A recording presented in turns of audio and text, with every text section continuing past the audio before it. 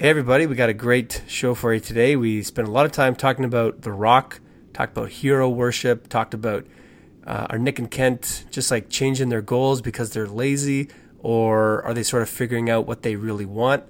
We figured out that we're actually pretty happy in our jobs and really talked about why, like what makes you happy in the job you're doing. And they sort of riff at the end about a really interesting metaphor involving roulette and winning at your side project. So stay tuned. Here's Pencil Problems.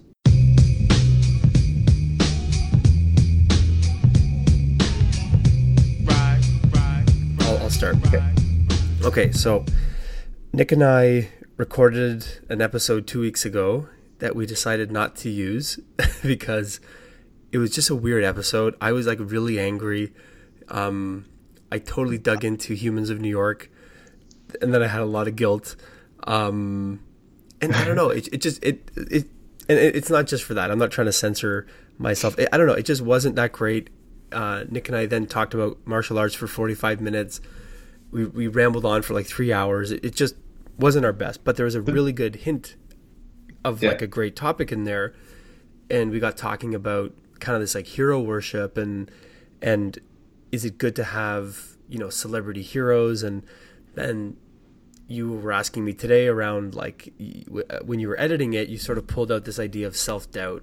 It kind of seemed like that was a theme. So then I was sort of thinking through self-doubt and how that relates to imposter syndrome. And again, that's definitely one of our most referenced episodes. I think a lot of people have imposter syndrome. So it resonated because we were talking honestly about our own version of it. Mm-hmm. So I've been thinking more about the question. So I have kind of an answer, but I'm curious, like in your mind, is there a difference between having imposter syndrome and having kind of like a self-doubt where you're not sure if you can actually do, like you're just not sure of yourself versus imposter syndrome? Do you think there's a difference? And if so, like what's that difference for you? So I told you I was going to think about it, but I didn't. I did forgot to actually think about it. I don't know. They are very similar. And when I actually messaged you about like maybe this episode should be about self-doubt, that question did pop in my head. I was like, is this actually the same thing as imposter syndrome? And I think they're a little different in that imposter syndrome, I guess, I don't even know the proper definition. Davin was telling me that we were defining it totally wrong. But we went on about it for like 2 hours, so whatever. But to me, imposter syndrome is kind of like you're in this position and you just don't feel like you really belong in this position. So, if you are this massive CEO of this company and you're like, I don't know what the fuck I'm doing, I don't know why I'm in this position. And it's that internal, it is self-doubt, right? But I guess when I asked you about self-doubt, I was wondering not even in terms of being in a position where you feel like an imposter, but having that self-doubt that prevents you from being in that position in the first place. Mm-hmm. Right? Like it's a little different, right? Yeah, I think. What do you think?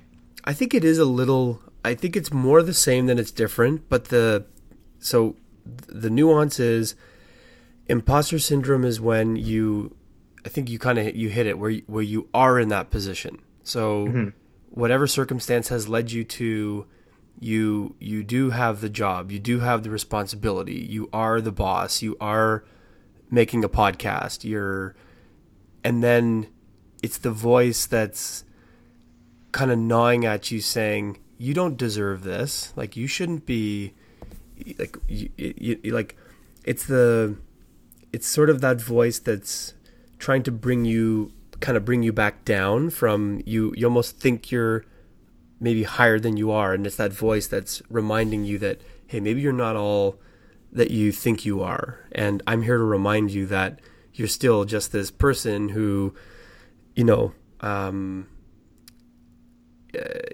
isn't like, you're not all that. Like you got a long way to go, kid, kind of thing. Like to me, that's the imposter syndrome voice.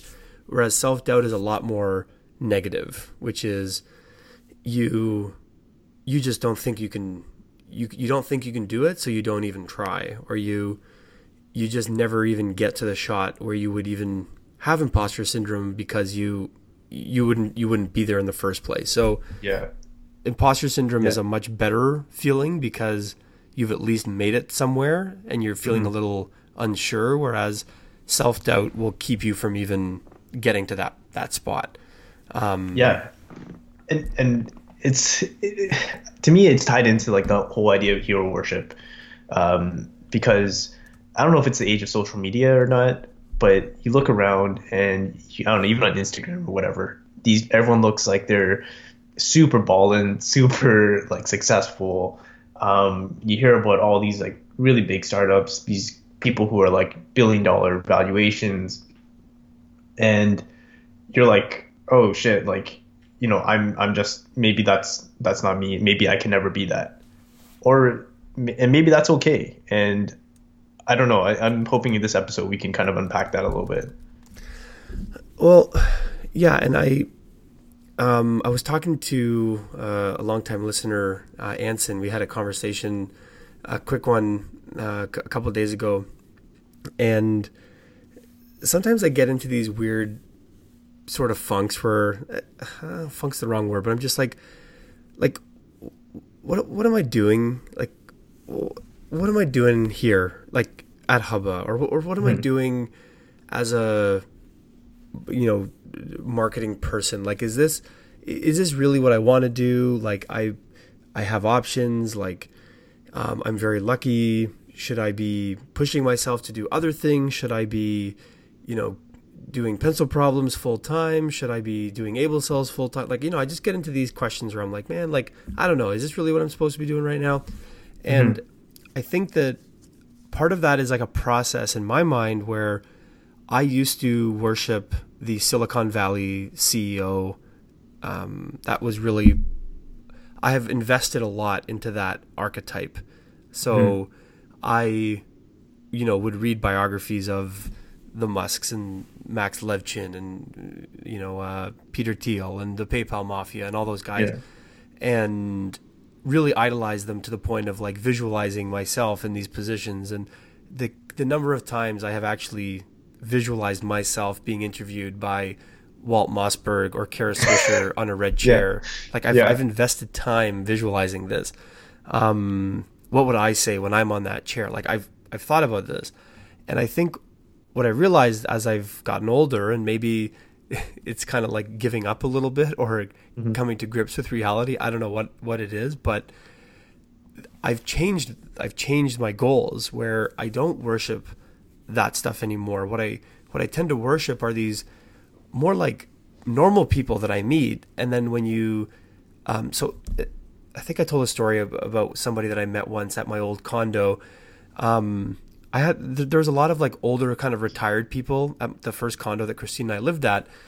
And every time we'd have socials, I would always be talking and chatting people up. And, these are 50, 60-year-olds, and you just ask them about their life and their stories. And a lot of them are quite wealthy, and they've had these amazing careers. And you realize, like, no one knows who you are. You don't have a book about you. You're just a person who lives in Port Credit, who lives in this condo, who's at this party. But you are an entrepreneur, and you've got this really cool, geothermal consulting business that nobody outside of your industry has heard of, but you've, left your own little mark on the world. You got to do it on your own terms. You've felt the pressure of being an entrepreneur. Or I think I talked about when I would get called in to do these like due diligence calls with my friend who was looking to buy one of these companies. Yeah. So now I'm in like Oakville. I'm looking at this company where these two brothers who have no idea about technology are bringing in $20 million a year in revenue for this piece of shit inventory management software. And I'm just like, man, like I think I've got the wrong dream. Like I don't. And for me, my hero worship has shifted to more like this, more of an attainable kind of goal, which is, I think I want to, work on really interesting problems, work with amazing people, And if I were to ever go and do my own thing, so if I, 5 years from now I leave Hubba and I go, do Able Cells full time, or I go start my own thing, it's not going to be I'm going to change the world. Let's go raise $15 million Series A, hire 100 people, open offices all over the world. Because I look at even my CEO, Ben, who has two young kids as well, and I'm like, there's got to be days where he's like, what am I doing? Like, if I'm saying, what am I doing here at 5:30 on the GO train, he's saying, what am I doing here, on a cross-Atlantic flight to China, at 2:00 in the morning. Yeah. So anyway, long story short, I think my hero worship is starting to fade, and I haven't decided, is that just because I'm realizing that that's not going to happen? So my defense mechanism is to just pick a lower goal, or am I also just getting smarter and more mature, and I realize that maybe that was the wrong goal to begin with, Okay, so same kind of thing. You get into these funks, and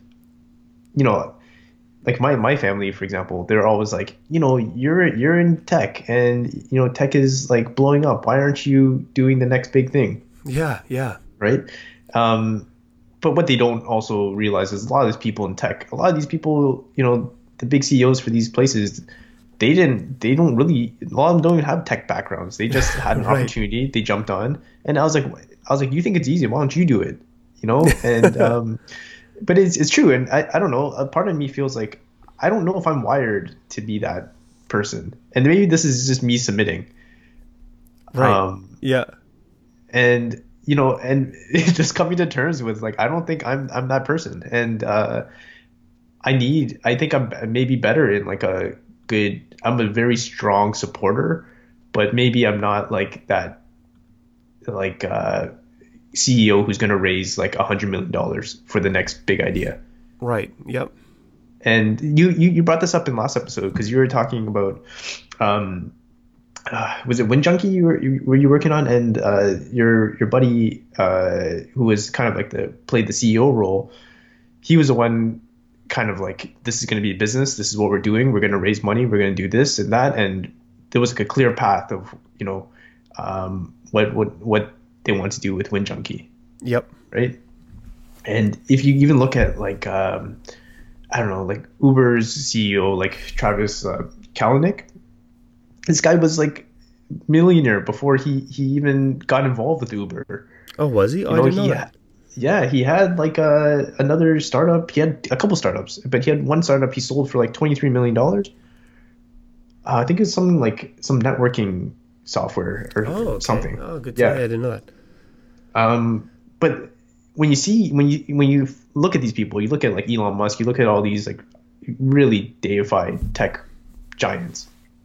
They're wired that way. Like they have started companies, they sold companies, they've raised a ton of money, and it's almost like you have to be someone of that ilk to really be like that guy. Yeah, exactly. Or it's like you can, but I think what I'm realizing is you can still have all of those, like, so last week you and I were talking about, okay, what if we were to go off and do our own thing? Mm-hmm. We'd need a developer, you would run product, and maybe I would kind of be the guy asking for money, kind of doing the raising. But that to me feels okay, because I don't think we would set our sights on, we're going to take over the world. Like, we would probably say, no, we're going to, okay, let's use the trope of we have a new idea for a to-do app. We'd probably say, this is a really interesting to-do app that's going to serve a very interesting community, and we'd like to be able to pay ourselves a really good salary, work flexible hours, and maybe sell this thing and put a few $1 million in our pockets 6 years from now. Like, yeah. And I feel like we still need someone to go out and raise money. We still need someone to be just as inspiring on product and on development. Like, you need all the elements of a Tesla. It's just on a much different scale, because you're not, trying to change the world. You're trying to change your world. and or maybe like a commute. Like I don't know. Does that make any sense? Like Yeah. the Yeah. and I think that the fascinating question is it because we're giving up, or is it because that we've realized that we just aren't wired that way, and this is the right way to be thinking, or is it really that no, we could have been, well, I think there's so much luck with some of those big superstars, but you know, when your parents say to you, no, but Nick, you could be like, you know, like Nick, look at this 15-year-old. He wrote an app and he's making, you know, $2 million a year. And I just saw him on the CBC. Like, what are you doing? You're 30 whatever, and you've been doing apps for 10 years and you don't have $5 million. Like, get with the program, Nick. Like, come on. And it's like, you know, I don't know. It's like, even if you could have that, maybe you wouldn't. Maybe you would want. I don't know. Like that to me is the question that I keep thinking about. With like, okay, even able cells. Like, I'm not gonna lie to you. Like I've had these delusions of grandeur where I'm like, okay, so like here's a story I can tell myself. What if every day I just keep, you know, making more sales and cutting my margins, and then maybe in August I release my own product and I start making serious margins, and then maybe I do a pop-up shop in downtown Toronto and that really works. So maybe I get a retail store, and then you know, maybe I team up with like a local butcher, and then I start selling like meat, and like, and I can start to weave this like bigger and bigger and bigger story. And then it's like, and then I take over Whole Foods, and I have like 200 stores, and then Jeff Bezos is like, Kent, man, I mean, come on, like we need to, Amazon needs a piece of this. And like 20 years from now, I sell Able Cells to Amazon for, you know, $5 billion. I'm going to lie if I say I haven't thought about that, but I think the difference is I want to do it in these small little steps versus like going on Facebook and declaring to the world that I am, you know, I've got the best thing in the world and I'm going to go raise all this money and I'm going to hire a team and I'm going to like that. To me just sounds kind of stupid in retrospect. Like I would much rather just grow it steady 5% a year, and then in 15 years have a business that kind of has like compounding interest of, you know, like that sounds so much more, that just sounds like a better idea. I don't know. And I feel like we kind of latch onto these like outliers, you know, like right. Because like generally most people who get into the startup game, they don't make it, right? But everyone latches on to like, I don't know, even like the Flappy Bird guy. They're like, oh, this guy just made an app and he became like a huge millionaire overnight, right? Just some like lowly developer in like, what was it, like Indonesia or something? And yeah, suddenly he's like a millionaire. And I don't know, like Flappy Bird it was all right. But you know, it was obviously a really simple game, and it just got lucky. He honestly just got lucky, and it just took off. But I don't know, by all normal accounts, it's not a great game. Right. But there's that huge luck involved. But then everyone sees that and everyone's like, I want to be Flappy Bird. If he can do it, I can do it. Or they see like, I don't know, people like Bill Gates or Steve Jobs and like, oh, look, yeah, they wrote some software and it took off. Right. And it's easy. It's in some ways, it looks like it's easy because you see all these success stories around you, but the world is so much smaller now too, that, you know, you see these handful of really big success stories and that's all you really see. And you're kind of flooded with that. And you don't realize that it's just like thousands of people, millions of people have just failed at this too. Right. And you only see the winners and you don't see the losers. And, well, like in this like age of social media, I remember I think Christina told me that there are more mothers who are depressed with like postpartum or something like that because you've got this new baby, you're looking at all these people who either don't have kids and you're like, man, like they have so much freedom, or they do have kids and you're like, man, they're so much better than me, and you're just in this like constant I'm not good enough cycle. And I think that we can get into that same thing on the entrepreneurial side project side, where you are hustling and working hard and doing your best and growing, not maybe, bit by bit. And then, you get your mom, asking you about why aren't you a millionaire, or like, look at this, like, come on, it's easy. Or you look at your friends and you're like, oh man, like they just closed the Series A, they just closed the Series B, they just landed this partnership. And it's like, what, like, you can get into that cycle where the hero worship can work against you, where you just realize how far away you are from that goal, And like we were talking about The Rock last week, and I was thinking where the interesting thing with like fitness too is that with fitness there's kind of a very clear path, Like if you're very overweight, there exists a pretty tried and true path for how to look like The Rock. Now he has genetics that you don't have, so he might have supplements that you don't have. We don't know.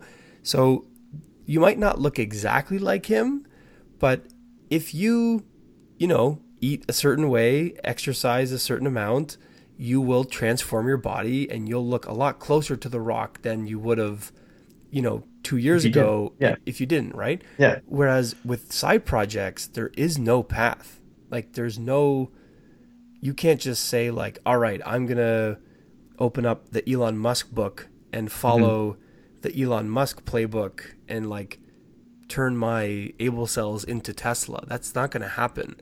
And who knows, maybe there is a path and we just there's like a formula and we haven't found it yet, but there isn't one. Honestly, to me, I feel like to be that guy, you almost have to be like an egomaniac in some ways.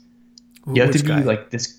You have to be like this crazy narcissist in some ways, to be really, really successful in like, say, the entrepreneurial game, right? Because I feel like, for example, like you're doing able cells. Like, I think if you gave that to, say, like an Elon Musk, and he doesn't have the platform he has, but he could take able cells probably to another level than you could. Right. Yeah. Because sure. I think he would tell the world that he's like, this is the greatest thing ever. Like the thing on Facebook, you going on and saying, hey, you guys need to check out able cells. It's going to rock your world. And he's going to just go all in on that. Right. And it's partly like, there's an ego thing that you're like, no, this is the greatest thing ever. And this is going to change the world. And he's approaching it in that way, and not like a incremental kind of business, the way I think I would and you would. Mm-hmm. So maybe it's more of like a personality thing. Like we just don't have that personality of, yeah, maybe. Like just think about like the gall you would have to ask for like $1 million for like a to-do app. Let's say we're doing a to-do app and you're raising money. Yeah. Someone will do that. When people are raising millions of dollars, Series A, like $10 million, $11 million, like you're a lot of it, you're selling this huge dream and this idea. And I don't have the balls to do that. The one that's even weirder than raising money for me, and this is where I know that I'm not a great, I haven't found that idea yet. In fact, this podcast might be the first time I did it. So I also realized I always tell stories like that. I sort of start off with like, I don't know if that's good or bad. Like I just told you something and you have no idea what I'm about to say, but I really hype it up before I say it. I don't know if that's good or bad. Someone commented at work that I do this like 5 times a day. So raising money is one thing, asking someone to give you money, and I've done that before. I've been in a room where I have been asking a rich person to give me money for something, and it's very awkward.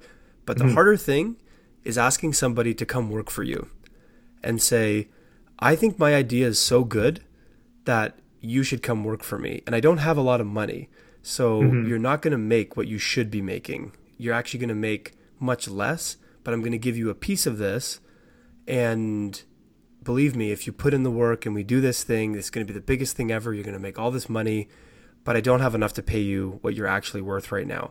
Mm-hmm. That to me is the real test of, let's even just focus it on tech, because this happens so often where like if we were going to quit our jobs tomorrow and go build an app and we needed a developer, we're probably not going to go into our savings to pay them $150,000 a year. Like, that's not going to happen. We're going to be like, we're probably not going to pay you anything, but we're going to give you 33% of the company, and we expect you to work and get it done. That to me is asking so much more than asking a rich person to give you a little bit of money that they kind of have to spend anyway, because they're a VC or they're an angel investor and they've already earmarked a certain amount of their income or money or fund or whatever. Like, when to have the audacity to bring somebody and like get them to change their lifestyle for your idea is the test, I think, of how much do you really believe in this idea. Like, you know what's funny? I find to me that feels less daunting. I'm not sure why. Because like, I think if team then, okay, yeah, tell me. Because if you're gonna ask somebody to do this, you're just pitching a dream, and you're just saying, honestly, you know as much as I know that this might not be anything. But if you believe in this as much as I believe in it, then let's do it. But really, it's on the person to kind of jump in or not jump in. But and it kind of goes back to last week. I think the reason why I've been a lone wolf is because I've never had the balls to ask another person to help me work on something. You know what I'm saying? Yeah. And I think it's because really I haven't had that kind of oozing passion where I can look them in the eye and sell them, except for this podcast, like, except for when we sat down and I was like, no, like, this is really like, no, like, we're going to make this a thing. And it's funny. That's almost like the first moment where I realized, like, I wasn't going to take no from you.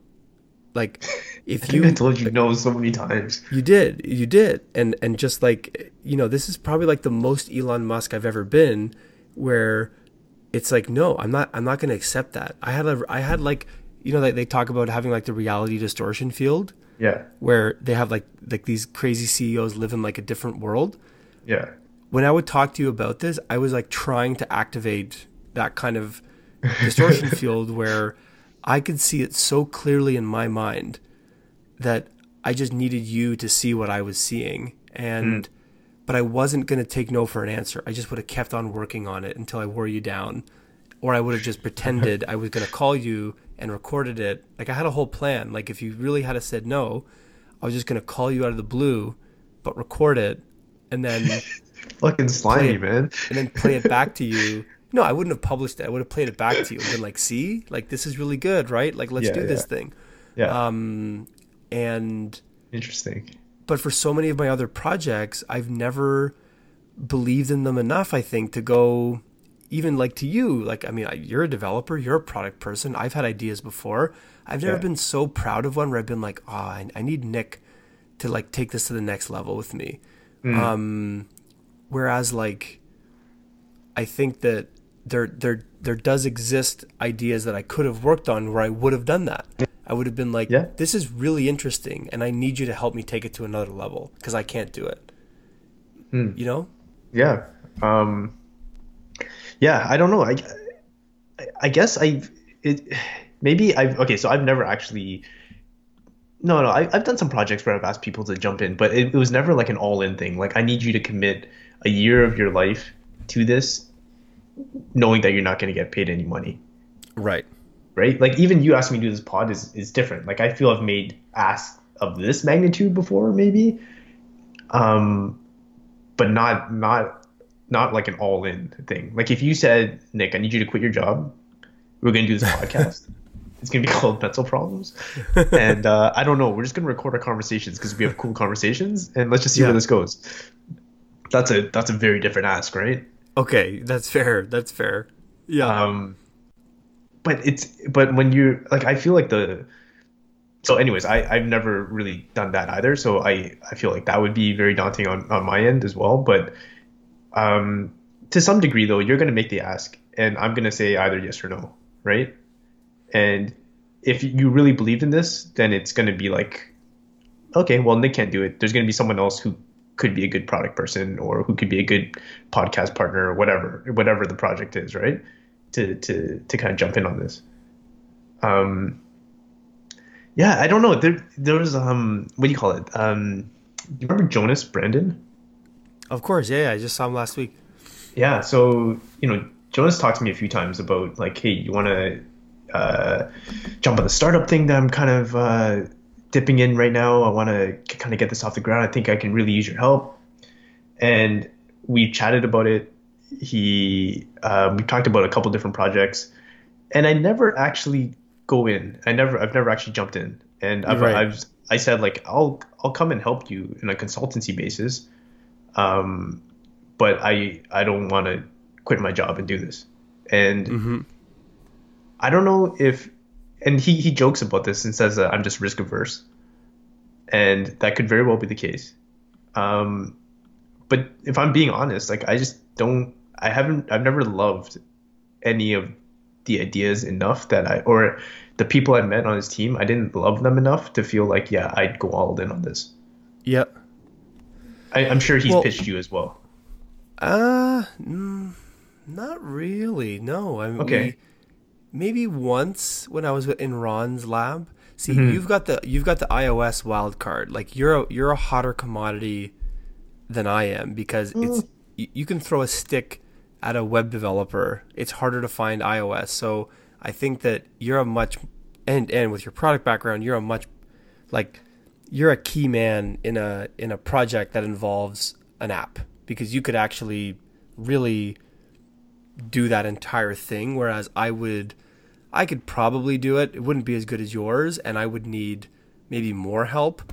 Whereas if it was a something that it was really growth heavy, Hmm. like we had to really iterate on the how we're going to acquire and stuff, I might have an edge there.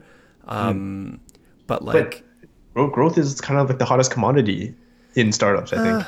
maybe, but I think only if you understand the yes and no. But I think a lot of Jonas's ideas, like he and his wife are already wealthy. They Hmm. have like they're not really, he had really good luck with his first, kick at the can. He sold it to Salesforce. Like he's more in that stage where he's probably trying to develop a lot of ideas, Hmm. get them to a Series A, and then he would bring me on after the Series A. Like Mm. he would be like, okay, we've prototyped it. We've got a cool idea. It's working. All right, Kent, let's 10x this thing every month. Can you or let's do 30% month over month. Can we do it? All right, let's go. So I think Yeah. you're more of a better fit. Um, but I've And been I don't pitched. maybe the projects he wanted me to jump on became wildly successful. I don't even know. Um, and if it is, But then I kind you of don't really care, do you? no, I don't. I don't know why, Yeah. but I don't. But I think that's the key. And like I've had that same feeling where, um, I don't think this is really a tangent, but I had lunch with my old boss at Top Hat, and we see each other a couple times a year, and again, Top Hat is like a juggernaut now. I mean, they're just like I think they're like I don't know how much, like 20-30 million in revenue. Hmm. Um, that they're killing it. And I was there. I was like number 19. I was like I was right in there. Mm. Um, but I have no like I I feel no FOMO at all. Like it was just I Yeah. left when it was my time to leave, and maybe I'd be making way more money or have more responsibility or be a VP. I don't know. Who knows what would have happened there, but it just so wasn't the right fit that I have no and same with other opportunities where people have kind of pitched me and I didn't take them. The only one that I think I should have taken was when Anand asked me to join Bump Top. I should have taken that one. And I was just too chicken shit. That's the Well, only one you'd be where working at Google now, and we wouldn't be having this podcast. We wouldn't be doing this yeah, no, podcast. I probably wouldn't. Yeah, no, a lot of things would have been different Yeah, if I had done that, and I would not take the chance of my life being better. I think it probably would be worse. yeah.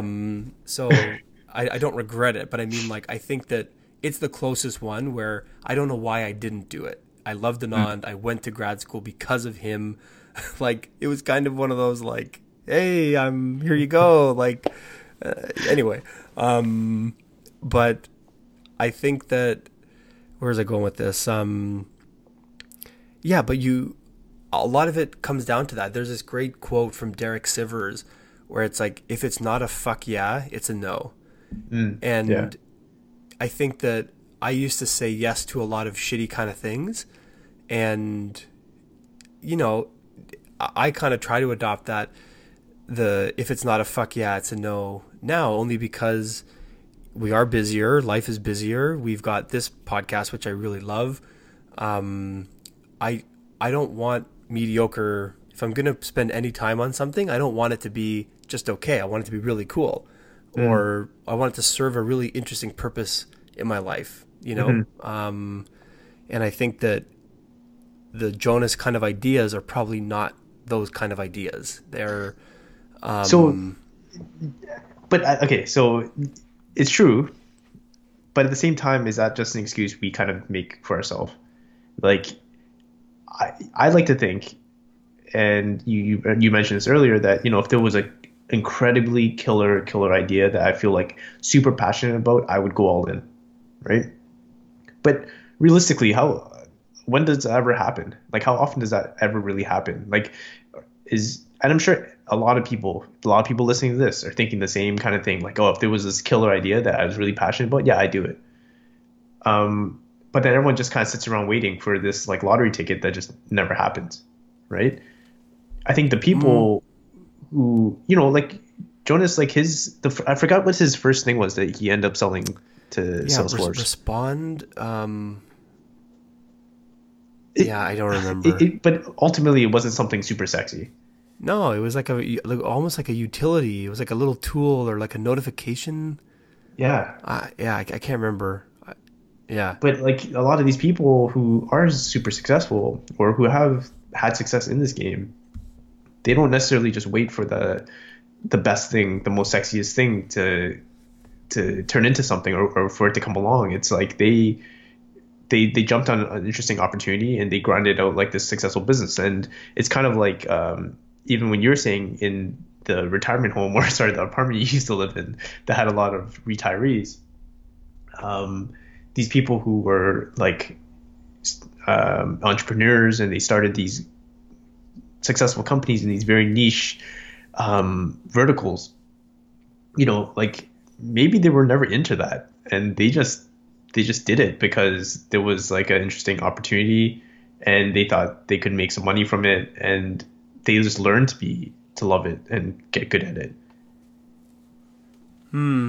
Yes, but I would say like so going back to you going all in on something, Hmm. don't you think that the book is kind of that for you? In some ways, Like I don't know. I feel like if you sorry, not if, when you publish the book and iterate on that, build your community, if you start to feel like you could make a run at this, I think you would go, I think you would quit your job and I think you would go all in. And I think your CEO and your team would support you because they know how, interesting and exciting this is for you. Like it feels like a very mhm. natural kind of a flow. Yeah. Whereas like, I do kind of know what you mean. Like I think about if you and I if you and I quit our jobs only Hmm. to put the pressure under us that we need to now pay our mortgage and we don't have money coming in. Hmm. I do think that you and I are resourceful enough that we could like sit down for a week, identify some hole in a market, design an app, try to go sell it, and really build a company to just, if for nothing else than to just pay ourselves. And put food on our table. I think we've at least got the skill set to understand how to like attack that problem and make something happen, you know? Mm-hmm. But I know what you also mean, where it's not like you and I are sitting there looking for these opportunities to like right now we could probably sit here and come up with something and just go for it like Jonas did. It's not sexy. It's just a thing. And if you push it hard enough, and if you talk to enough people, and if you tweak it and you change your requirements and you rebuild it and blah, blah, blah, all of a sudden maybe you have something that is worth a couple $1,000,000 or whatever. And then maybe that buys you angel investing money, and then you triple your money, like all these stories you hear about. But you're right. I don't think we are wired that way. Like we're that to me feels almost like cheating or something, or like short circuiting the system. Like that's not how it's supposed to work. I don't know, Yeah. Yeah. But it's also, I guess it's like who, like you're mentioning, like it's hard to ask somebody to come and join you, right? And I think there's certain people, like I think if a certain person asked you, you would follow. Like maybe the Anand, but if this was Anand's having a second go around at something, and he asked you, Ken, I think you'd be perfect for this, and he pitched you, maybe you would do it. But it's also like finding those right. It has to have that right chemistry with the right people. So it's not even just the idea, but it's like even if you can, like you had this really good idea about something, and you were passionate about it, and I didn't even see like I couldn't fully even like see where it was going to go, because it's you, I might be inclined to strongly consider it. Do you know what I mean? Like, or if my CEO for whatever reason decided to say leave, and he started his own thing, and he's like, Nick, I need you to come with, I would definitely strongly consider. No. And you're on that list for me too, where I think that it's funny now that I think about it. Why didn't we actually collaborate on more stuff? I mean, I think we could do a lot of damage with our skill sets together. We had too many other projects going on, man. Yeah, maybe. But I mean, I think a good. So you know what's funny though? I actually got tested with this recently. I don't know if I talked about this on here. So WinJunkie, I worked with really one of the most incredible people named Lee Berger, and he, again, just one of the smartest people, really understands business. He's like 3 or 4 years younger than me, and just such a smart dude, and I just learned so much from just working with him. It was incredible. And when WinJunkie was done, I said to him, whatever you do next, I want to be a part of. Just like whatever you do, like I don't care what it is, call me up.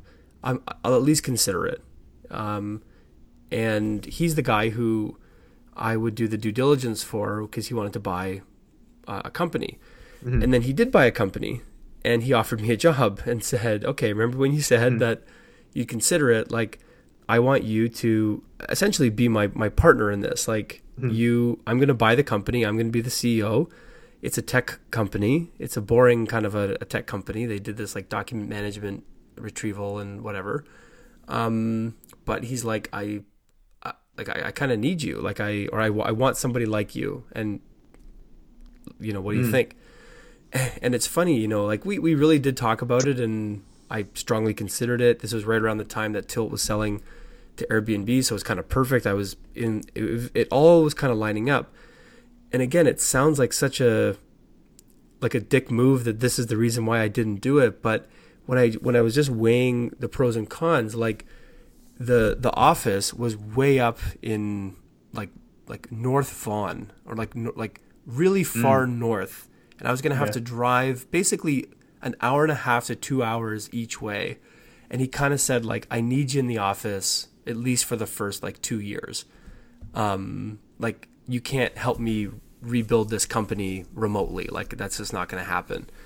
And it's so funny. I was just sort of like, like that, like that's that's enough of a, and then you start to realize like what's really important to me in my life, like, Yeah. and I realized that sitting in a car for 2 hours a day is something I'm just not willing to do if I have other options.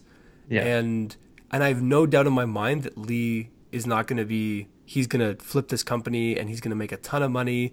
And you know what? It still stands. When he does his next thing and he calls me up, I will consider that too. But what was funny is that it really was this forcing function where I realized that like that's actually like, it's just not something I want to do. And Yeah. there was no animosity. It's not like he was upset or anything. We just sort of Yeah. talked through it, and I helped him kind of figure it out. But it's nice when you do get like, or when Jonas comes to you and pitches you an idea, and you kind of can confidently just sort of say like, no, I don't Yeah. think so.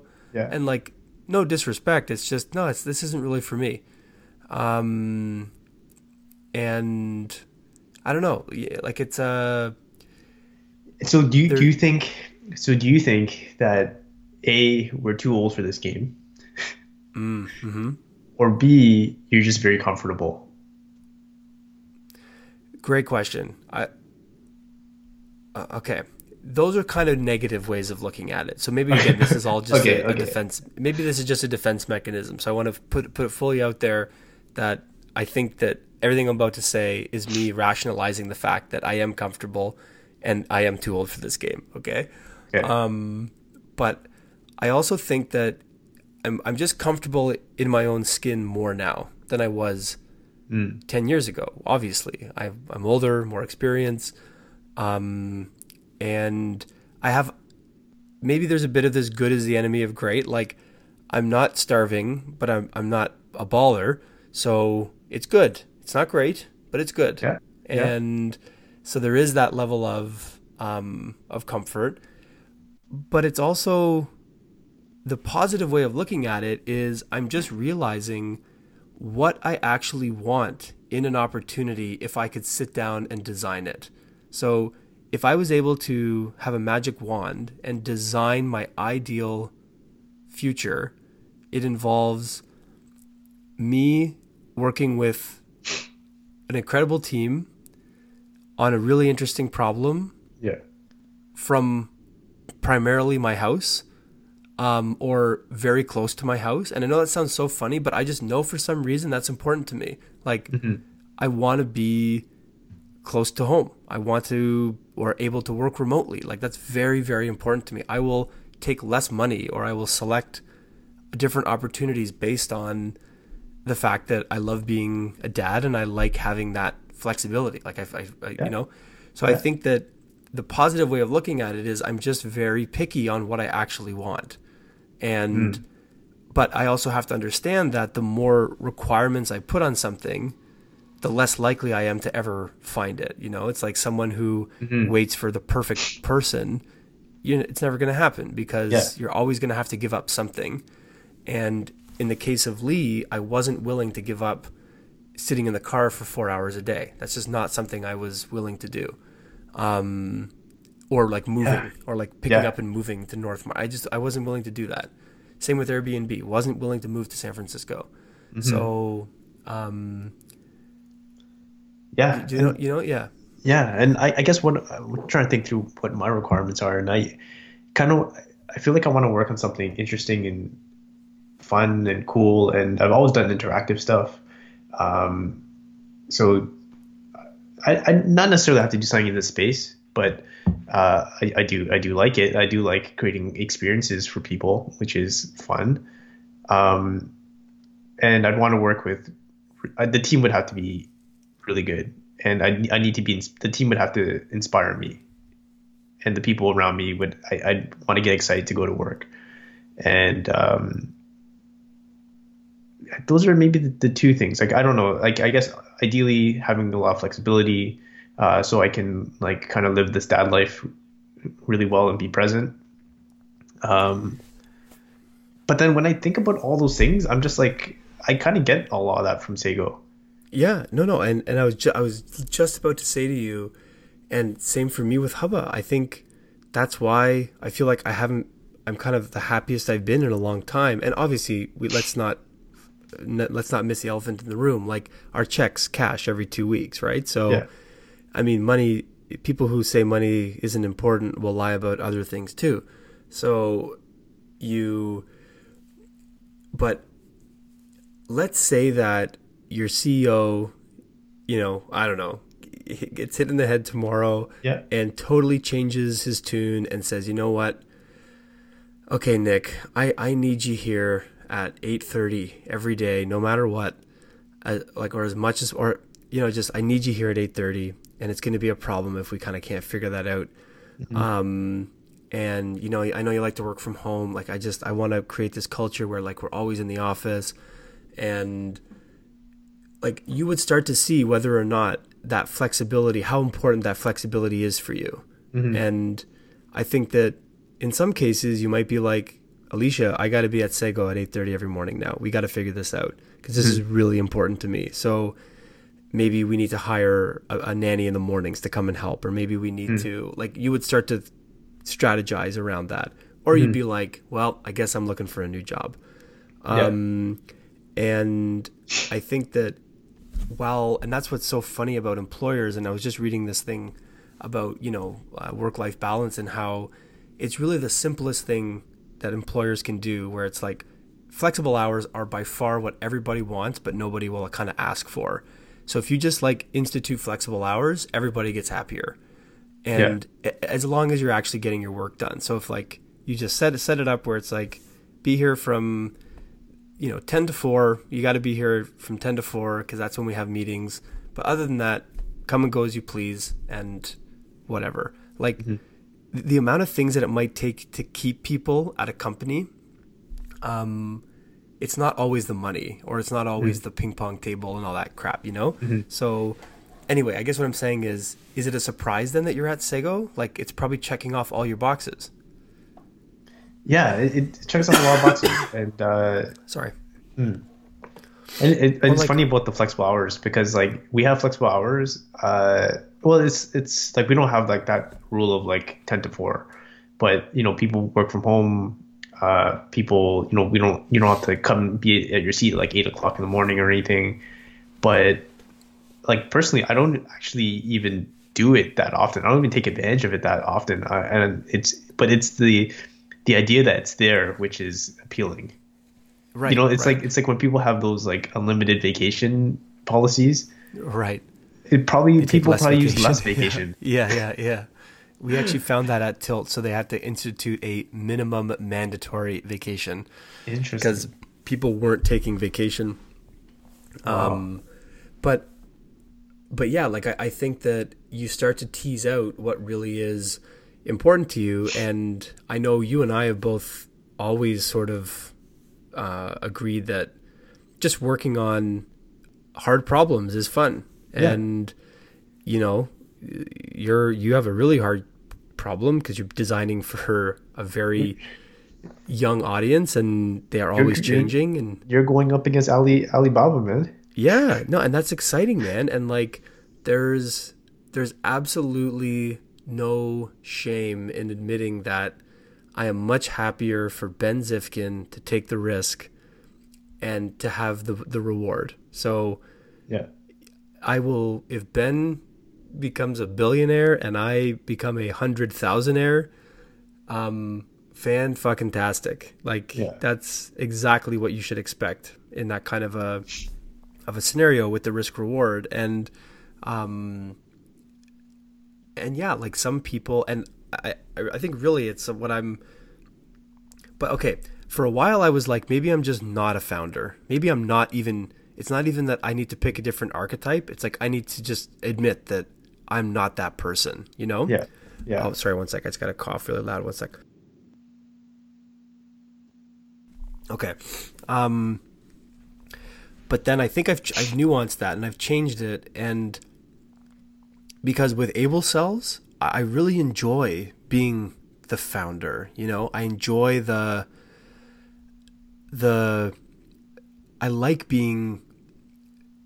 like having all the risk. I like looking at my credit card statement and being like, how the fuck am I going to pay this? Or like, God damn it, like, why did I just buy it? Like, all these questions that I'm sure my CEO has to the 10th degree because he's playing with so many bigger numbers. Like, so, but I've also realized, going full circle to the beginning, that I don't want it at the scale that he's got. Like, I'm very happy setting my goal to be that in 5 years I want 1,000 customers or whatever it is. Like, Yeah. I don't need this to be Whole Foods. And I think that you're right. Elon Musk would probably, that would be his thing. Like, everybody in the world has to now be a ketone user. Like, I need to, like, yeah, I don't know what he would do, but he would do something totally different. And I have come to grips with the fact that I'm not that guy. Yeah. And I used to want to be that guy, and I'm just not that guy. Okay, so let me ask you this then. Okay, so we both said that the stuff that we want, we kind of have at our job right now. But Lee, when he pitched you, I imagine he pitched you on a lot of other nice, a different kind of lifestyle. So maybe you can totally work from home, Kent, all the time. You come in maybe once a week, we can meet. You're gonna have like a big equity share in this, and this is how much money you're gonna make in 2 years from now. The product's not like maybe the sexiest thing that you'd be into, but there's so many interesting problems you can solve, and you get to lead this whole thing. You can hire a team under you, and this can be the best team out there. You can select them, and yeah, let's go. We're gonna change the world with this. Like, that sounds like a nice alternative. Yeah, I probably would have said yeah. I probably would have said yes to that. Okay, so the pitch wasn't that. No. The pitch definitely wasn't that. But like, Okay. but and I even joke with Lee that, like, to get me to a yes was actually quite small. It's just we couldn't see eye to eye on a few key kind of things. So, and again, I just realized that it just wasn't really what I wanted. It was like, it would be me trying to just honor this agreement of, I said I was going to work with Lee again, trying to fit myself into that kind of a mold. Sorry, Yeah. but you're going somewhere with this. Like, what were you? Well, okay, so I guess I'm wondering, like, the stuff that we say that we want in a job, are we just saying that because that's what we have right now? No, And we're just used to it? No, definitely not. Okay. I don't think so. Do you think so? I don't think so. But at the same I don't- time, like that pitch from Lee, like, I'm like, okay, that sounds like a good pitch. And you even said, like, if that was a pitch, you might have said yes. Well, no, but that wasn't the pitch though. So, like, I think that the reason why I disagree with the fact that, like, we're just sort of settling with what we have is that I can honestly wake up and look at myself in the mirror and say that, like, I'm really happy going to work today. Like, if I won the lottery, I'd probably go back to work, and at least for a while. Yeah. And I'd meander for a while. yeah, or I'd like, yeah, exactly. But it's not like I'd be like, I wouldn't do the movie, like, walk in, like, say yeah, like, yeah. And I think that we're very lucky that you and I have options. Like, if you wanted to go work somewhere else in Toronto, you could get a job this week, like, or tomorrow. I mean, like, you could just go get a job if you wanted to. So, and in fact, you probably know enough people and with your network that you could probably quit your job, create a little prototype, and, like, raise money for something too. Maybe not a massive A, but something. Like, you've got so many. I'd have to get you to talk to them. Okay, well, but I would, right? I would do that for you, and like, so you have all this option, and the fact that you're not taking it, so I see what you're maybe getting at is, like, is it just that you're kind of going back to, are we just, like, chicken shit? Are we just too old? Are we just too comfortable? But yeah, I don't know. I don't think so. Like, I think that if it was bad, we would fix it. And if it's not bad, like, why do you need to fix it? You know? Yeah, but it's like you said, like maybe good is the enemy of great. It Like, is for sure. It oh, absolutely is. But it's yeah, like, but I also think that your life is more than your career. So you've got, health, family, hmm, career, community, creativity, all these different elements or these pillars of your life. And as long as they're all in relative check, you're happy. And as yeah, soon as one starts to get imbalanced, you're not happy anymore. And most of the opportunities I've said no to would grow the job one up and push others down that I'm just not willing to push down. mm-hmm. So like it's very hard to get into other people's skin and it's very pretentious to say that like our life is better than any other, even a very successful person's life. But I mean, I don't think it takes a psychologist to look at what goes on with some of these celebrities or these heroes who, you know, commit suicide or self-medicate or like do all this crazy stuff to themselves. And it's like objectively they have everything, they have the dream, and Yeah, yet it's not enough. And I'm not saying that that doesn't happen to normal people as well, but like, so actually that's an interesting concept, and I can't remember where I read it, but I really do try to look at those blocks in my life. Like, I can't remember what they are. I read, and I don't know, maybe it was like Tony Robbins or something, but it's, if you can just keep 6 of those 8 things in check, you're pretty good. But as soon mm, as 3 of them start failing, you tend to like have some problems. So, your job is great, you're making money, but you don't see your family.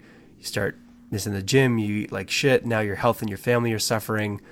Then your hmm. friends reach out to you and try to help you, but you're in a cycle and you ignore them. So now your friends is down, and like then it just feeds the fact that you go to your job more, and then like everything gets out of whack, and Okay, so yeah. yeah. Sorry, continue. So my bad. No. I mean, I think that you and I are like, good is the enemy of great, but in what Mm, respect? Like, is me sitting in a car for 4 hours going to make me a better husband? No. hmm, Objectively, no. Is it going to make me a better father? No. Is hmm. it going to maybe boost my career and my money one? Yeah, of course, but Hmm. not worth it. It's the cost is too high. Okay, so let me ask you this: why is it that you fantasize about able cells? Maybe like one day it's I'm gonna get bought by Amazon and it's gonna be a $5 billion company or whatever. That was kind of a joke. Well, I don't no, really no, no, no, fantasize about but that. no. But I like no. Like for me, I'm like I fantasize about like I'm gonna write this book.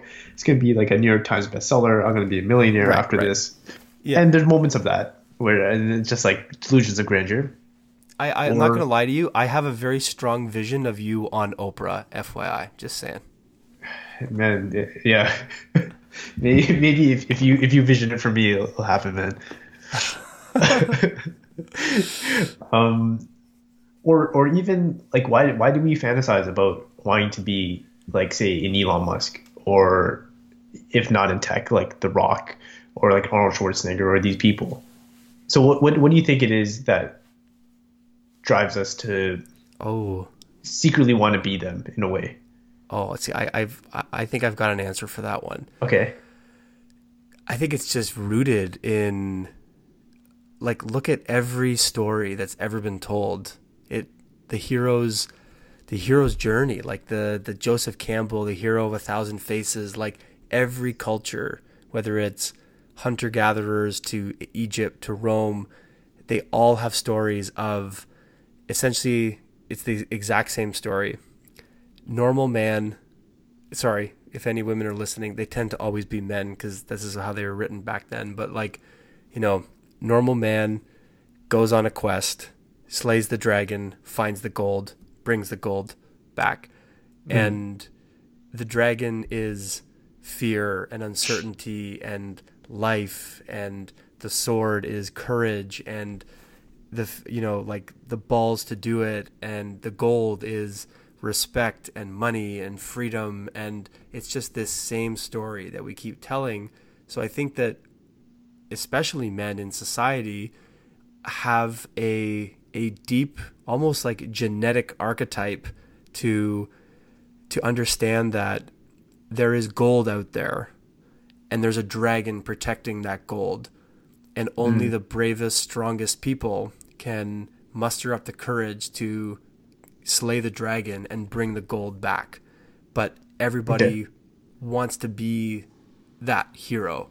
So I think that a lot of it comes down to like, we have this deep-seated desire to be a hero, and we then latch on to people who either physically look like someone who could slay that dragon, or who are heroes in their own world, and they become our archetypes. They become our myths. Like, I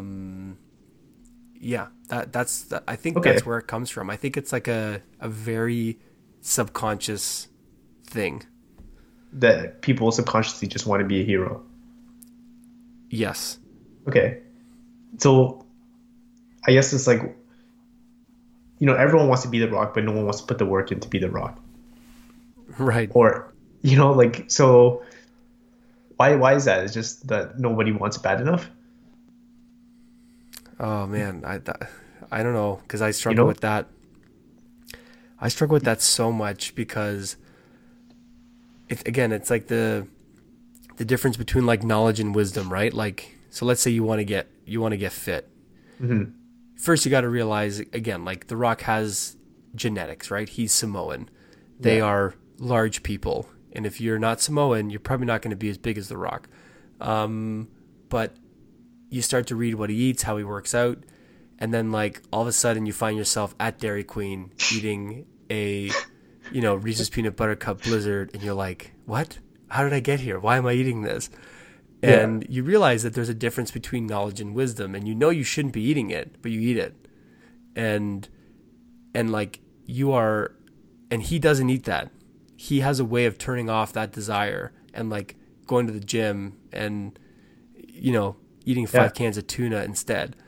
Yeah. And I think anyone who tells you they understand how that works, I just don't think we've figured that out yet. Whether it really is like some people, like, 'cause I've read a lot about this from like habit formation, and some people think it's like pure genetics. Some people are born with like reward centers in the brain where they are better at prolonging short-term pleasure for long-term pleasure.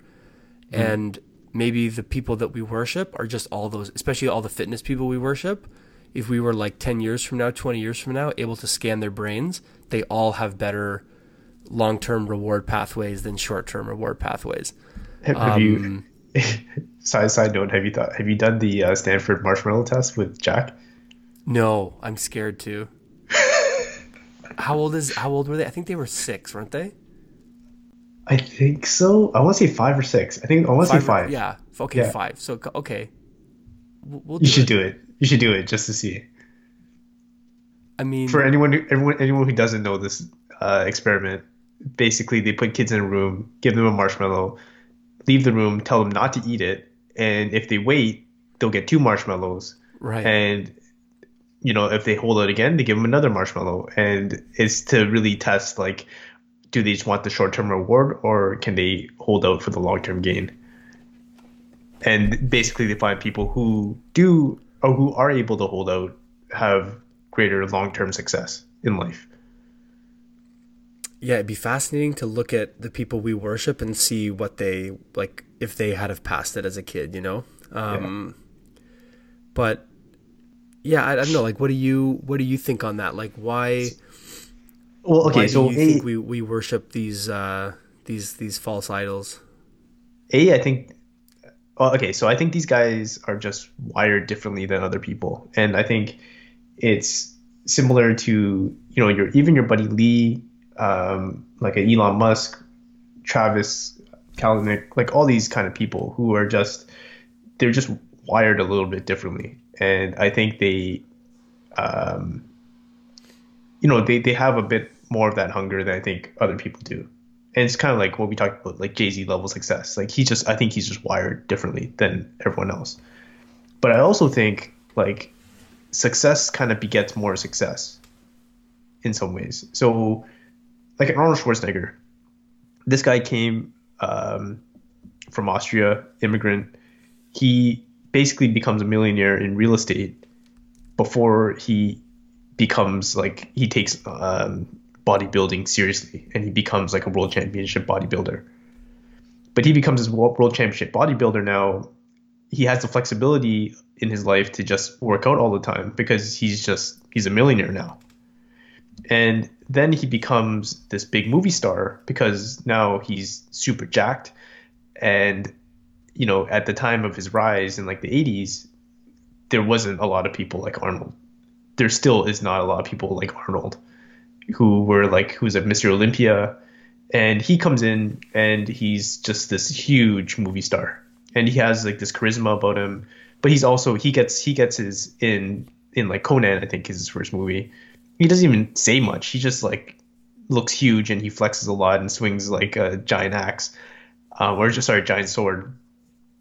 But then, he takes that, he parlays that, and then he becomes like a governor. And I guess the governor thing is completely unrelated, but in some ways, he has a following. He has a big audience. People know him. They have celebrity. He has a lot of connections in California where, obviously the movie industry is like rooted.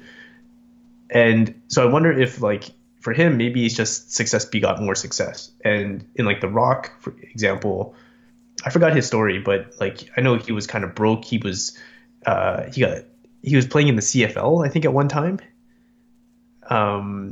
which is how lowly his life became, I guess. Like but he was he got cut from the CFL actually. So I think he was kind of on a roster for like a day. He got cut, and he was broke. He just was wrestling, but his family, he came from a line of wrestlers in his family. And then he got his break in like, I guess like the WWF at the time. But he had a lot of like his uncle was a big time WWF wrestler before him. So, anyways, he took that, he parlayed that, and, he had a big stage, a big opportunity, and he became like the mega star of WWF, right? And then became a movie star from that.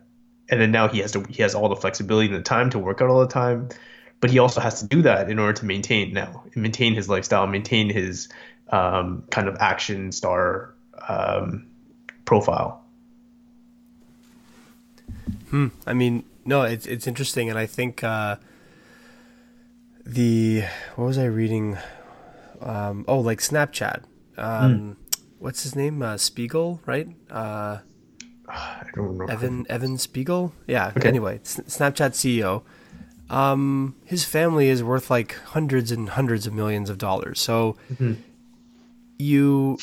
again, I'm not saying that to take away his success at Snapchat, but Mark Zuckerberg.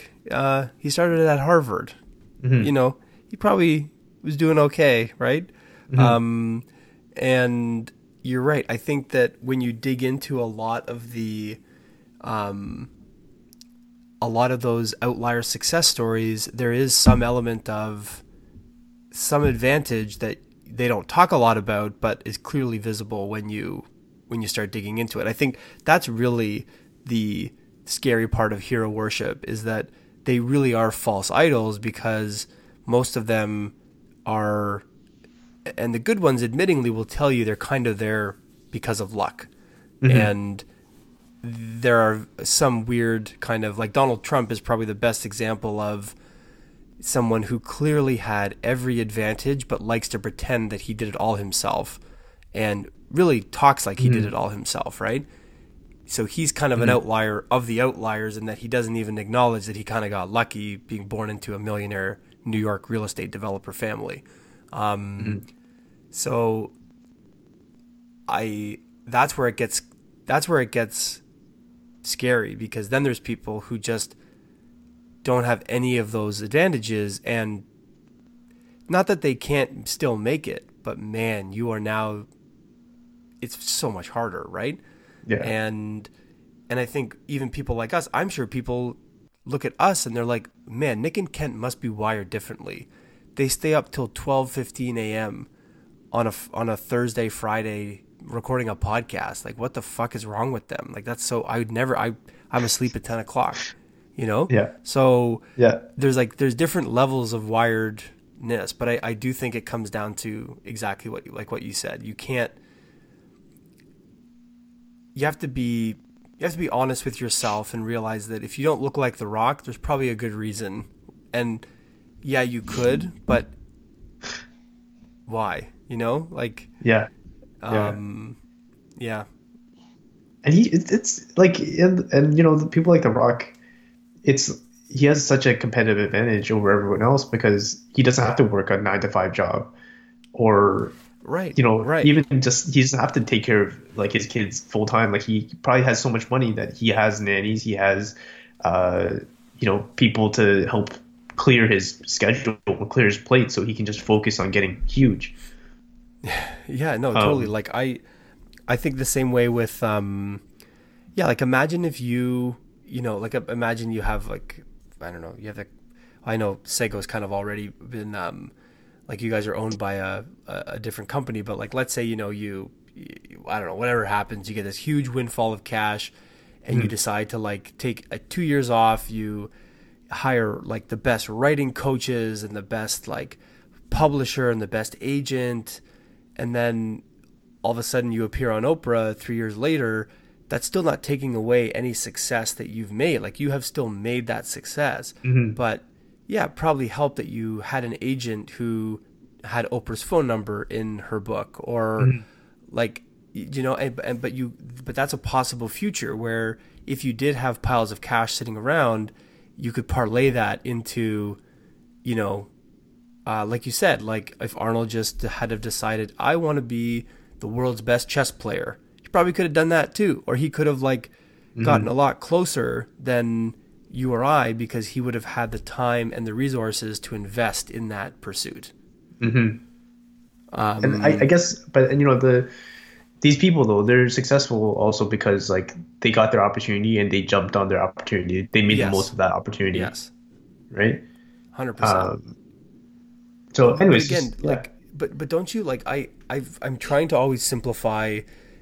I'm not saying there's like a formula to how to succeed, because I don't even think I'm not some, like, I'm not the monocle of success, but like, at least in my world now, what I've decided is it's like what you just said is how I operate. I always give my best. I take chances where it looks like I should take a chance, and I just detach myself from the outcome. So will Able Cells be bigger than Whole Foods? Maybe. There's like a 0.1% chance that could happen. There exists 0.001, but yeah. Sure, yeah. Like there exists some possible future where every element lines up for that to happen. Yeah. And if I hadn't have started it, that wouldn't be the case. There'd be a 0% chance. So For sure. just by going into my garage every night and doing these orders, I'm keeping that shred. It's like you can't win the lottery if you don't buy the ticket. So that's your chance. And then as long as you just like try to do as best of a job as possible every day, and you're happy and you're honest with yourself, am I actually happy? Because I think that's probably the most important thing. Then what happens. You will maybe fold it up after a year because it's not making money, and you'll be happy you had the experience. Maybe you'll run it for the next 10 years and make a little side income. You know, like, that's how I'm trying to, and it's a lot like the spirit of our podcast. Like, our manifesto is, we're having these conversations. If you want to listen, we appreciate that. That's amazing. But like, we have no, but we do it every week. Right. Yeah. And that's us stepping up to the plate, taking that shot that, you know, maybe one day fortune will smile on us and we could just do this. This could be our job. Wow. That would be amazing. But maybe Bill Simmons is gonna buy us, man. He's gonna roll us into the Ringer network. Into the Ringer, maybe.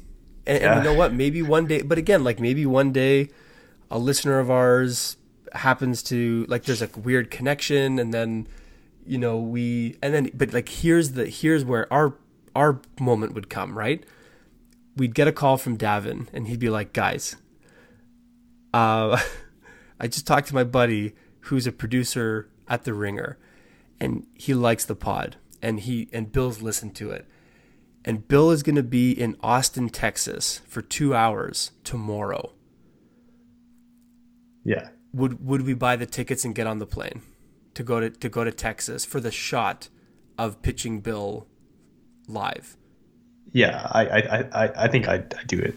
I would too. I wouldn't even think about it. No. And I think that's the Jonas question, though. Like, we are already more into this than other things, because if an opportunity like that came up and we had to make a choice, I think you and I would both make that choice. Yeah.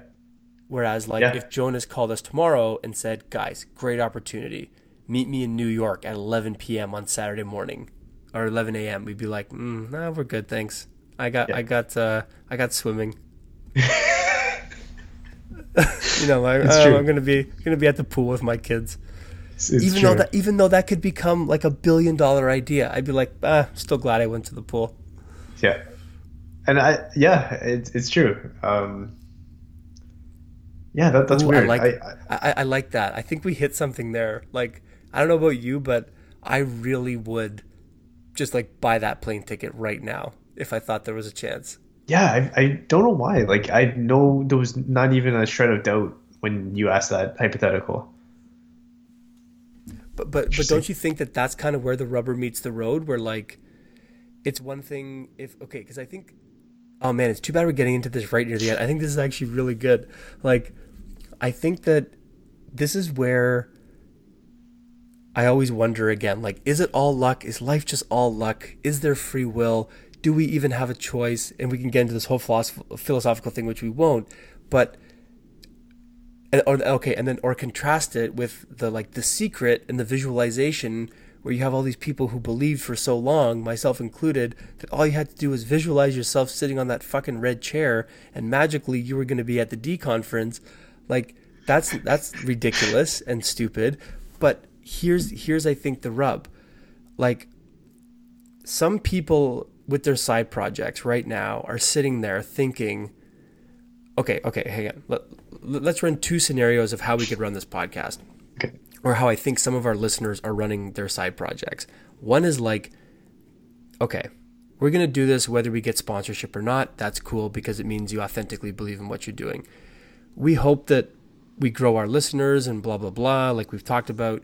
Mm-hmm. And like, maybe one day Bill Simmons will just be like scrolling through the podcasts on the Apple Store, find our podcast, listen to an entire 2-hour episode and be like, wow, I got to meet these guys. Fly to Toronto, put us up in a hotel, and we become on the Ringer Network. Like, I think some people operate that way, where they really think that all it takes is just like showing up and then magically shit's going to fall in your lap.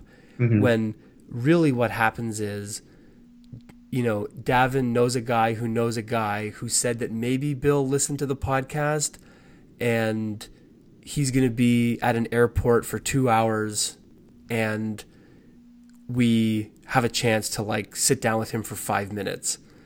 And maybe. Then like, maybe it's still not even 100%. No. And like, if you don't take that shot, then why are you even doing it? Like, if you're not willing to go and buy that ticket and be embarrassed if he's not even there, then like, you probably shouldn't be working on this project. Okay, so let me ask you, if that was the case, so let's just say, I was like, Davin might know a guy. He knows a guy who thinks he knows Bill, who thinks he's going to be in Austin at this time in the airport. That's all I have to go on. Would you go?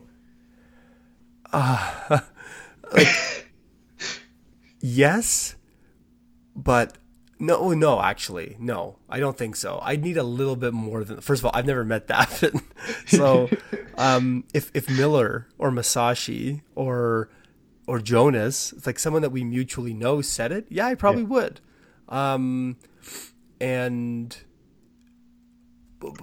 like, there has to be more of like a, like, I think you and I are at the point where, like, again, because of our just like responsibilities to our families, there is a bit of a recklessness where it's just like, yeah, like you might run into Bill Simmons at the airport.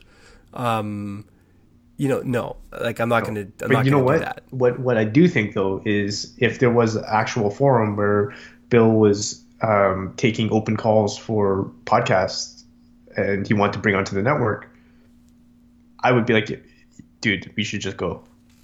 100%.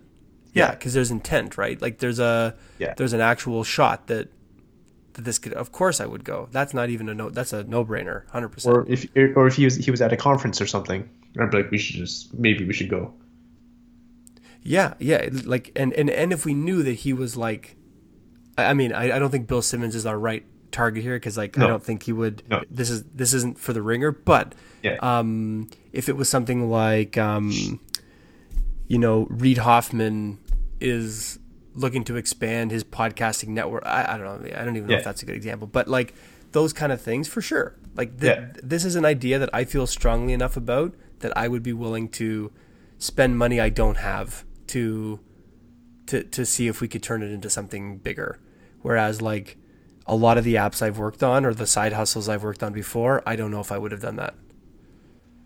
Yeah. But I guess what's interesting is like how, we have how many episodes? So we're like 22 now? 23, I think. 23? Let me just look this up really quick. Our first episode was in September.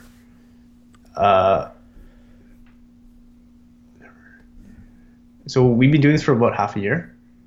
Yeah. And we feel fairly vested in this, right? So I guess what's interesting is like how we feel about this is probably how maybe even like Lee felt when he pitched Wind Junkie to you back when, or how I don't know, Travis Kalanick felt when he was working on Uber. Maybe he dumped like half a year on this before he was like, I'm gonna raise money for this, or I'm gonna ask these people to quit their job and come on board. Mm-hmm. Like in a macro view, it feels like these things happen in instants, but really maybe these things take months and years of grinding before these guys take their shots.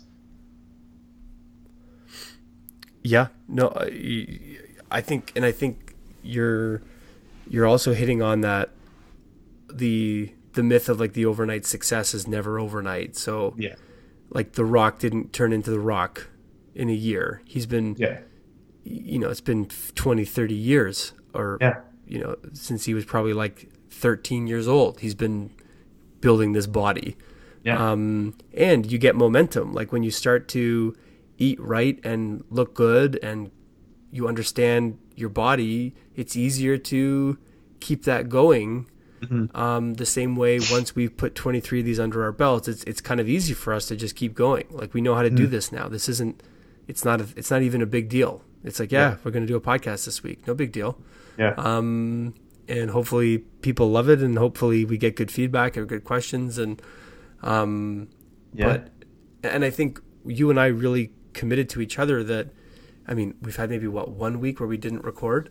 But this to me is us taking those shots. Like, 100 people might hear this, what we're saying to each other. Maybe only 100 people will ever hear this other than us. But for some reason, again, that's okay. But also thousands of people could hear it, who knows? I don't know. No, it's true. And, like Jay Leno talks about how he's like, people think I was an overnight success, but I was like slopping shit at comedy clubs for 20 years. He was like a hack comic or like he was like people didn't even book him for like full nights and stuff, right? He was like an opener for like years. Just doing it for free, just opening. Nobody gave a shit about him. But he's just grinding for that long, right? Yeah, that's wild, man. And I do think that you, again, maybe like another sort of simple rule you can add to like the success formula is that as long as you do show up and give it your best, and you do that consistently, you just increase the likelihood of getting to play another. So it's kind of like poker, like you're a card player. I look at startups a lot like playing cards. And my father-in-law has this great formula for blackjack. So if you play the blackjack rules, there's like, the rules that I can't remember what the book is, but I never remember them, so I always lose money when I play blackjack. But I feel like what these rules are, right? Like you always hit on 16, you always stay on 17, all that crap, right? Whatever the dealer's showing. Okay, so what most people fuck up though is, so this is according to Frank Giannone, who I've never seen walk out of a casino with less money than he had going in. Never. Is that you have to be able to play 25 hands of whatever the minimum bet is. So if the minimum bet is $10, you can't walk into that table with $50 and expect to win. Yeah, for sure, man. Right? So you gotta have a bankroll. You have to be able to play 25 hands, and 50 is ideal. 50 is better. So it's better to sit down with $500, and if you play it right, there's a very good chance you're going to walk out of there with more money. Unless you just get shit luck, which can happen, right? So if you have unlimited bankroll, you're going to make money, right? Because what people do, like on like the roulette table or whatever, you lose, you're gonna double your bet, and you're gonna keep doubling your bet until you make money again. Until you make 35 your money, and then now you've made up for those 13 or 14 bad rolls you had, right? So I think that side projects are no different than that. Or companies are no different than that. You need to make enough money. You need to have enough of a base, or like money's the easiest thing to think of, but you need to have enough energy to play the next hand, because you might lose 6 hands in a row, but if you don't have the money or the time or the energy for the 7th hand, that might be, or I think roulette's actually a much better example. Like, it's the 7th roll where you put, $50 on 7 and hit 7 that makes up for, 14 shitty rolls, right? And so that's why Arnold Schwarzenegger, you can apply that to his life. So the real estate gave him the bankroll. He was then able to go spend that on the roulette table of Hollywood, and he had enough of a bankroll to, maybe, who knows, maybe most actors can only afford 30 auditions before they run out of money and have to give up. Maybe he got to do 50 auditions. Maybe he got to do 100 auditions. Yeah. Maybe. So if Jay Leno gave up on year 15, he wouldn't be Jay Leno. Right. So it's like, or look at Jack Dorsey with Square. Square is now becoming more, it's going to start making more money than Twitter. So, but he ate shit for so long with Square, but it didn't matter because he was a billionaire. So he was able to bankroll an amazing idea that was just very expensive. And Elon Musk is the exact same thing. It's like all he does is parlay a bigger and bigger bankroll so that he can play another hand of roulette and hopefully win. But there does exist a world where Tesla failed and he doesn't go to Mars, and he put it all on 7 and it landed on 35 and he lost, and that's it. He puts his tail between his legs and, tries to start from 0 again. And so, man, I think roulette is a fantastic metaphor for side hustles, and maybe that's why I love roulette so much. No, but don't you agree? I actually think that's a beautiful kind of metaphor. I got a million ways to get it. Choose one. Hey, bring it back. Now double your money and make it stack. I'm on to the next one. On to the next one. On to the next one. On to the next one. On to the next one. I'm gonna get us a new listener right now. Nice. Who you targeting? Just my buddy. He's like a developer from Seattle, but he's been gone for a year. It's pretty sick. He's taking actually a whole year off to just hang out with his kid. His cool. wife went back to work, so he's like, I'm just gonna take the year off and then put my kid in daycare at like 2. So it's really cool, man. I I think it's kind of daunting. Like I don't know if I'd be able to do that. Because I think we have it easy. I don't know if your schedule is like my schedule, but like I come home, I play with Abby for a bit, we put her down, and yeah. But Alicia's with her all day, and it's obviously amazing, but it's very stressful at the same time and very monotonous oftentimes.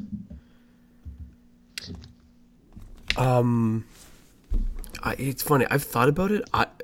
So I'm not trying to like say that. I'm not trying to make you feel bad. I think I could. I think I could do it. Like I've thought about being a stay-at-home dad, kind of seriously at some points. But I think I say that without having doing it every day. And then if I did it every day, you'd be like, you know, like I remember coming home when Christina was at home with Emma, and literally with Jack, especially the first time. I'd come home, she'd like hand me Jack and be like, okay, I'm going to go go to the bathroom. I'm going to brush my teeth. I'm going to like have a shower. Yeah. Like all this basic stuff that she just wasn't able to do because, you know, I think that would get old fast. No, it's true, man. And it's even just like finding things to do. You know, like I asked my buddy, what do you do? He's like, well, we go to this play group in the morning and he plays in a sandbox or something. Then we have lunch, he does a nap, and then we maybe go to a park. And he's like, that's pretty much like every day. We kind of do the same kind of thing. Yeah. And, you know, it's obviously amazing. Like you're spending all this time that you're never going to get back. But it's, you know, you're doing the same thing every day probably, and you're kind of tethered to the baby schedule, and it's hard. It's really hard work, man. Well, I think it's actually harder than working, in my opinion. I think so too. And you know what's interesting too, though? I bet you like it'd be interesting to ask your friend if he if he has like a similar sort of feeling. But I remember having a conversation with my mom, and it's not that she felt bad or anything, but she was making a comment about how we do a lot more with our kids than they did with us. Yeah. And we were sort of just talking about how it's sort of just like it's just the times have changed, and I mean, dads are more involved now, and I certainly do way more than my dad did. But you know, like it's almost like she was trying to say, or what's the best way to word it? Like, okay, so sometimes we'll just be like hanging around on a Sunday or let's say a Saturday, and you know, we have like swimming and stuff like that in the morning. So like we go to swimming, we come home, and like we're tired and we're just like sitting around, and we'll like put a movie on a Saturday afternoon, and the kids will just be sitting there watching a movie, and we'll like be sitting on the couch half asleep, just relaxing. But there's like a guilt factor to that, where you feel like you're being a bad parent or something, and we should be like going to the park or going to the museum or going to Wonderland or going to, and her thing to us was like, it's okay to just like put a movie on and like sit there, or like, you know, you don't have to, almost like you don't have to try so hard. Like you guys are doing great. Like, you know, and I think that I know I would feel like that. And Christina used to talk like that. Like if I was home, where maybe it's social media where, you know, she's, you know, looking on Instagram and she sees all these like mommy bloggers who are taking their kids to all these crazy places, and like, you know, and you see these like super pretentious Facebook or Instagram posts where it's like, you know, like the person's like, today we're learning about fractions, like, you know, and like you see the kid like playing with like these little like pie chart, you know, like cutouts that they've cut out and stuff. And again, that's amazing. Like, good for you. But, you know, if you could like go transport yourself to that moment, they're probably not like sitting there actually learning fractions. They're probably running around, throwing everything. They pose for the one picture, like, you know what I'm saying? But you're like, for sure, damn, look at these guys. They're doing fractions. Like, shit, like my son's like picking his nose, like watching Bubble Guppies. Like, I'm a terrible parent. Yeah, I don't know. Like, I feel like there's some of that as well. Yeah, and it's not even like the fraction thing, and like, oh, there's parents who are like doing.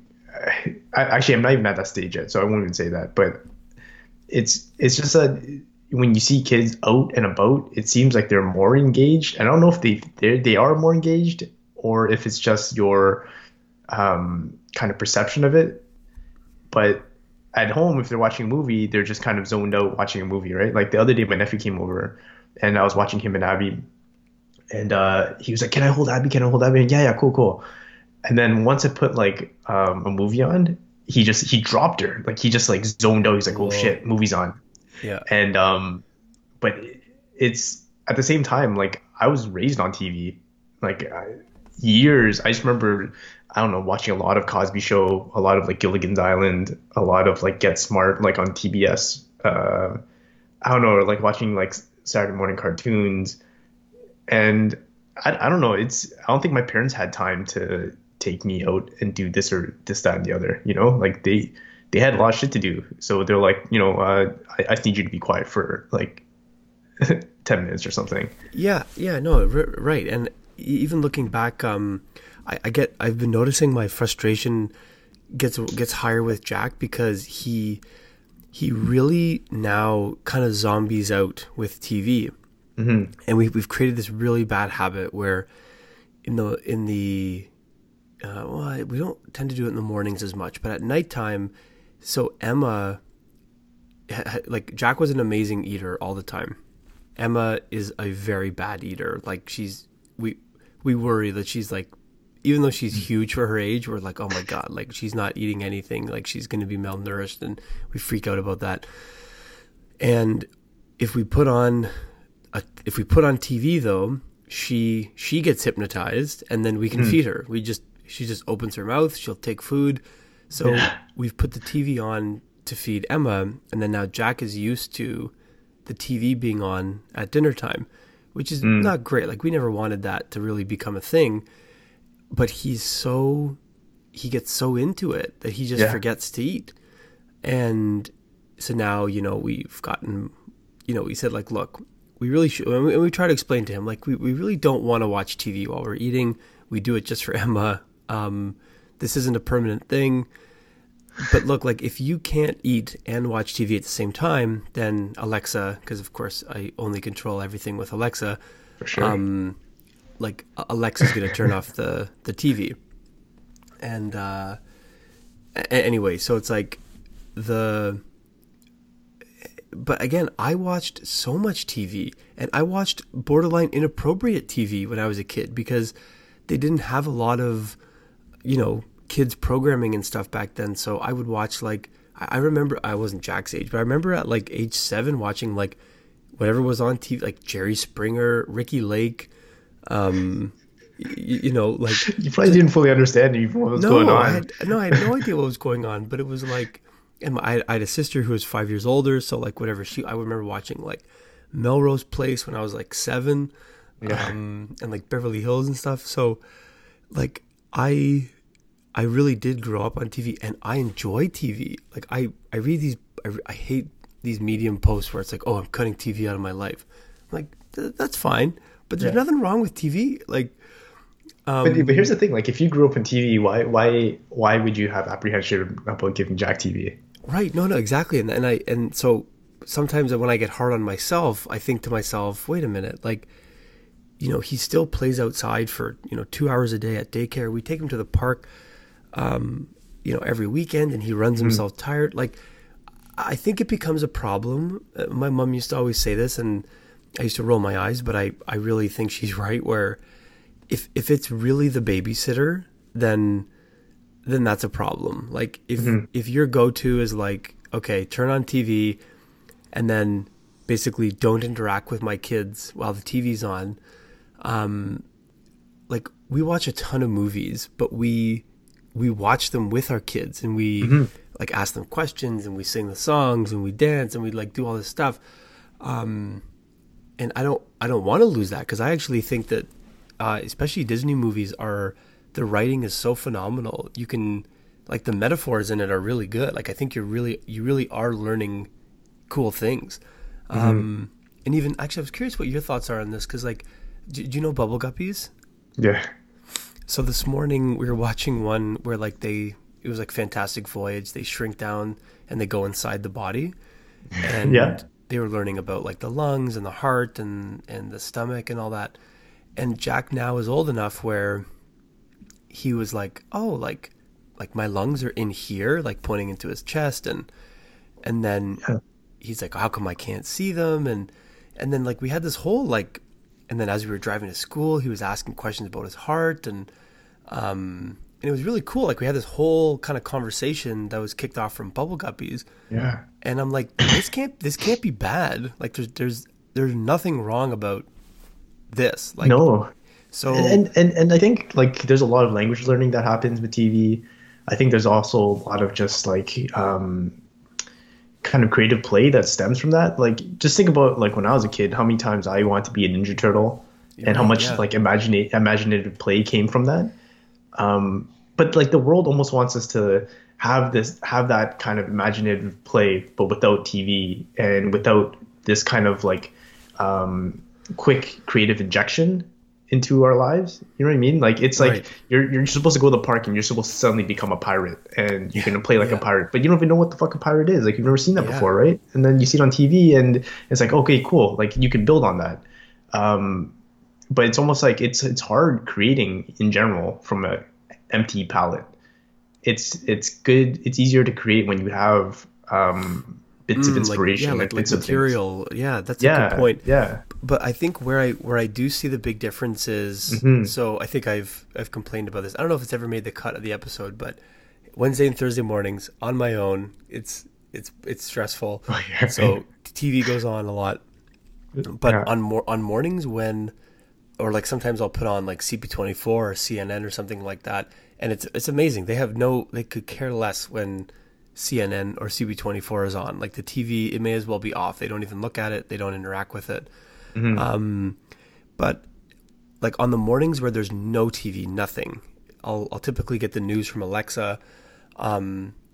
They do play way better when there's no stimulus though. Like he'll like, you know, go pick up some Legos or some cars and he'll be playing, but you're right, maybe like for sure Paw Patrol, like that's given him a ton of material. He like recreates scenarios from the show on the couch, and he like does all that stuff. But there's no question, like when the TV's on, he zombies out. So I think it's just that balance of, you know, getting the material and then knowing when to turn it off, and encouraging like, okay, we don't need to have the TV on all night. Like we can watch it for half an hour, have some fun, and then go play downstairs or something.